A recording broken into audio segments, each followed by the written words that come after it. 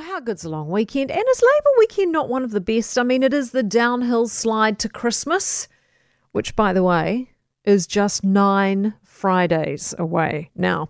It's heading into summer. It's just a vibe. I noticed people who had an extra spring in their step, out at the weekend. The sun was shining. The ABs won a place in the final. We had 2 good games of rugby actually to watch. In fact, there just seemed a real buzz over the weekend. And I'm sure great weather helps, especially after the winter we've had.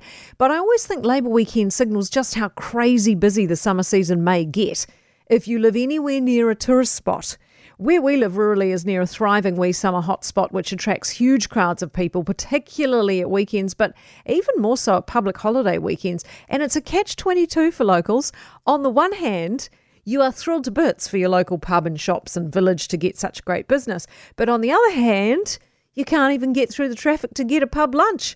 So, happy for the pub, sad for us. I bet locals in places like Waiheke or the Wairarapa or Raglan or Kaikoura or Northland, feel the same way. But it does make me wonder how much small communities are prepared for the summer surges. How much infrastructure is in place to cope with the sudden influx.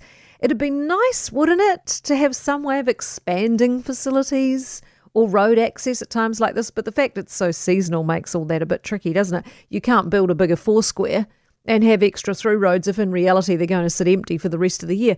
But how good to see business back buzzing and tourists in town. Beaches filling up, surfboards on roofs, boats being towed, cafes overflowing, even if it means you can't get lunch at your local pub because it's so chocker. We're lucky to have such beautiful surrounds in this country too, especially at a time like this. With so much volatility going on around the world, it makes you feel grateful to live in a haven like New Zealand. Yes, there's a lot wrong in this country, of course, right now, but we still have free access to beautiful beaches, parks and hikes. We can get in a car and drive to spectacular scenic vistas that people from other countries would pay big bucks to be able to do. When the world feels tumultuous, somehow our distance from it all makes us feel safer, or at least lucky to be so far away. It doesn't make chaos in other parts of the world any less hard to watch, but it does make us grateful, I think, for what we have.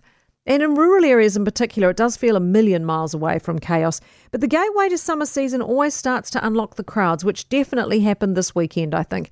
And it's not just rurally. Cities are about to be flooded with people too. The cruise ship business was telling us the other day it's preparing for a huge influx of cruises arriving soon, which makes you wonder just how ready our CBDs in fact are for that. So this weekend was maybe just the calm before the real surge starts to pump.